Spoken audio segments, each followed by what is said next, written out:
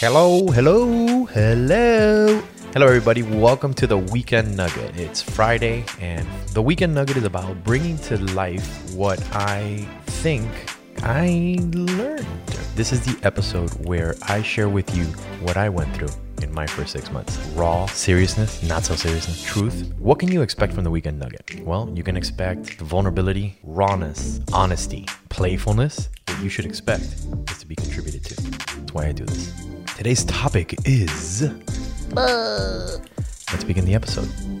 Asking for help. Man, where do you even begin with that? Well, you begin with asking for help. That's for sure. So this morning I woke up and I called my mom. I talk to my mom like daily. I love talking to her. She's like my best bud. You know, she had just come to visit me, and I got confronted with something that I don't know if it has to do with divorce or not, but it definitely has to do with asking for help. And I'm going to tell you a story, and then you decide how you use it. But I think it's relevant to divorce because it's about asking for help. And that was one of the things that I learned inside of my divorce, which was to do it, to ask for help. So I'll share with you a little story. It was Mother's Day not too long ago, and my mom came to visit, and when she comes to visit, I'm always, I always plan something. So this particular visit, we went to Sequoia National Forest and we went to go see the biggest tree by volume in the world.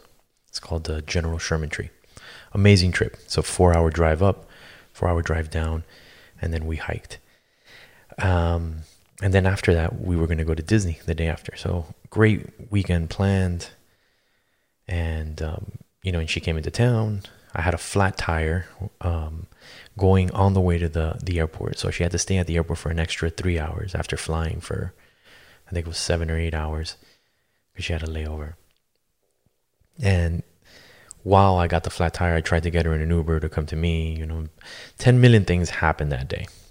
And I was just like, you know what? It's exactly what it needs to be, and that's how it is. The next day we took care of the car, got the car all fixed up, and then we hit the road and we went to Sequoia National Forest, which was amazing. The tree, the experience, hanging out with my mom, like the conversations about what's important and everything else. But there was something that I didn't realize was happening. Now, my mom's not that old by any standard, But when we got there, her knees were acting up. She had traveled the day before, blah, blah, blah, all those things. And she wasn't able to hike back. It was a 1/4 mile hike in, and then it was a 1/4 mile back, and she wasn't able to. So I had to hike back and get the car. That was step one, where I was like, okay, and it really just comes out of my mom. So I read her, and then she asked for help. She was like, I don't think I can do that. Can you go get the car? And I'm like, hell yeah. So I went and I did it. Never thought twice about it. The next day we went to Disneyland, sorry, because it's California. And we went all the way to the gate. We parked, we did everything. And as we're going, I'm noticing that she's having trouble walking. And my mom is strong, man. She's under 5 feet, but she's strong. And she's always been my rock. And we got to the edge, right to the point where we were going to go in. And I looked at her, I'm like, on a scale of 1 to 10, 10 being unbearable, what number are you? And she looked at me, and wow, man, with everything inside of her, she looked at me, and she didn't want to say it, but she said it. She goes, I'm an 8. And I said, we can't do this. We can't we're going to do a lot of walking. It's just not right. I'm like, look, let's not do it. And she's like, oh, we'll get the wheelchair, and then I'll just be in the wheelchair. And I'm like, yeah, but then you have to get off the wheelchair to go on the rides, blah, blah, blah. I looked at her and I go, look, hanging out with you is what's important to me. It doesn't matter if we go to Disney or not. She really wanted to go to Disneyland. She's never been to Disneyland. And as a little kid, she would work 2 and 3 jobs just to raise enough money to take me to Disney World. So that for us is that's a big deal. But she wasn't able to. And we both knew it. So we called it quits. We drove around California. We made the best of it. But that's not where asking for help comes in. Where it comes in is when she left. When she left, I went into a job, a pretty intense job. It was good. It was a great outcome. But when the job was over and the residue of what happened actually came up for me, and it was in my space, I was sad and I couldn't understand why. I didn't get it. I'm like, why am I sad? Why am I having a breakdown? Like, I'm usually doing a lot of things. I'm very active. But in this particular instance, I was sad and I didn't know why. So in my typical fashion, I started exploring, well, what is it? What is it that's making me sad? What is it that I'm not dealing with? And when I did that, I thought about the week before or the few days before. And I thought about my mom's mortality. And it made me sad. It made me super sad. And then in that process, I realized that that I hadn't put out a weekend nugget, which was last week. And I'm like, oh, and I scrambled and I put it up. And the one that I put up was for no reason at all.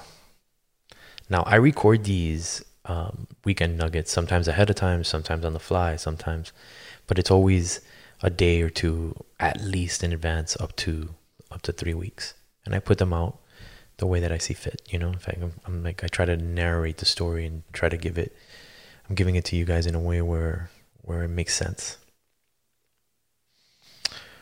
What I got when I listened to that podcast and when I'm talking to you now was asking for help is not easy when you don't know that you need it. And it's the one thing that when you do it is what liberates you. It's what sets you free. It's what allows you the strength to create more, to get back on the horse. And that's what I did. I asked for help in that podcast. And I didn't realize it until I heard it afterwards. And the call was answered. The call was answered, oddly enough, by several people, but by one in particular, Dr. K. Banks, who I had the pleasure of having a conversation with on Divorce the First Six. And I was asking for help inside of social media, which my social media manager completed with me not too long ago. She said, I'm done. I'm going to move on. And we had a completion call, and it was sad for me as well because my mom, a lot of things became real for me that week. And I asked for help. And after speaking with Dr. K, I spoke with someone else and someone after that. And I started asking for help everywhere. I started asking for help with my social media. I started asking for help with my conversation, with speaking into an empty void, right? To no feedback. And I started hearing from other podcasters and influencers, and I started hearing from them how they can relate to what I was saying and what their experience was. And what I found was nourishment, comfort, education. I found an amalgam of things inside of my request for help. There I was dealing with my mom's mortality, losing my social media manager, who I really greatly appreciated and still appreciate. And then speaking into an empty room, or what seems like an empty room, even though I know it's not. I know that you guys are listening.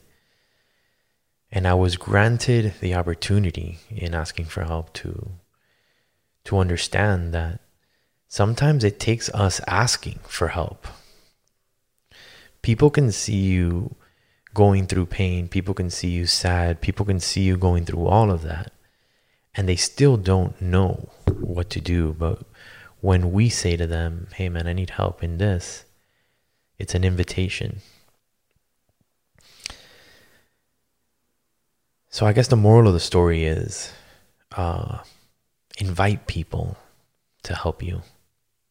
ask for help, whether it be on social media, text, email, mental telepathy, I don't know, whatever it is. But, ask for help, because if we don't ask for help, how do they know to help us? Especially if you come across as somebody who's strong and has it together. And I know that I project that. And I also know that I'm having a fun relationship with asking for help, because it seems that every time that I do, what I get is so much humanity, so much love, so much care, so much nourishment, that it's worth it. It makes it worth it. Being inside my head and trying to figure stuff out for myself is bullshit. Like, why would I want to do that when I have a community of people waiting to be of service? Why? Is it because we want to look good? Is it because we want to show that we can do it? Wouldn't you rather do it together? So wherever you are, in whatever space you're in, just remember that asking for help is an opportunity, and it takes something to do it. But when you do it, you get an entire world showing up. And I'm so grateful that I did that podcast, that I put it out, that I asked for help, that when the call was answered, that I listened to it, and I was grateful and thankful and of service to the conversation that they were sharing with me. So, having said that, wherever you are, just know that when you ask for help, it gives people an opportunity to show up. And there's more people out there wanting to show up for you than you can imagine. The people that you least expect are the ones that show up and say, hey, here's my hand. And I think that's all I got for you this week. So with that, I invite you to be courageous. I invite you to be vulnerable, because it makes a difference. You're listening to The Weekend Nugget. My gift to you. It's just a little something to get you through the next 2 days. Thank you for listening, and we'll see you next week.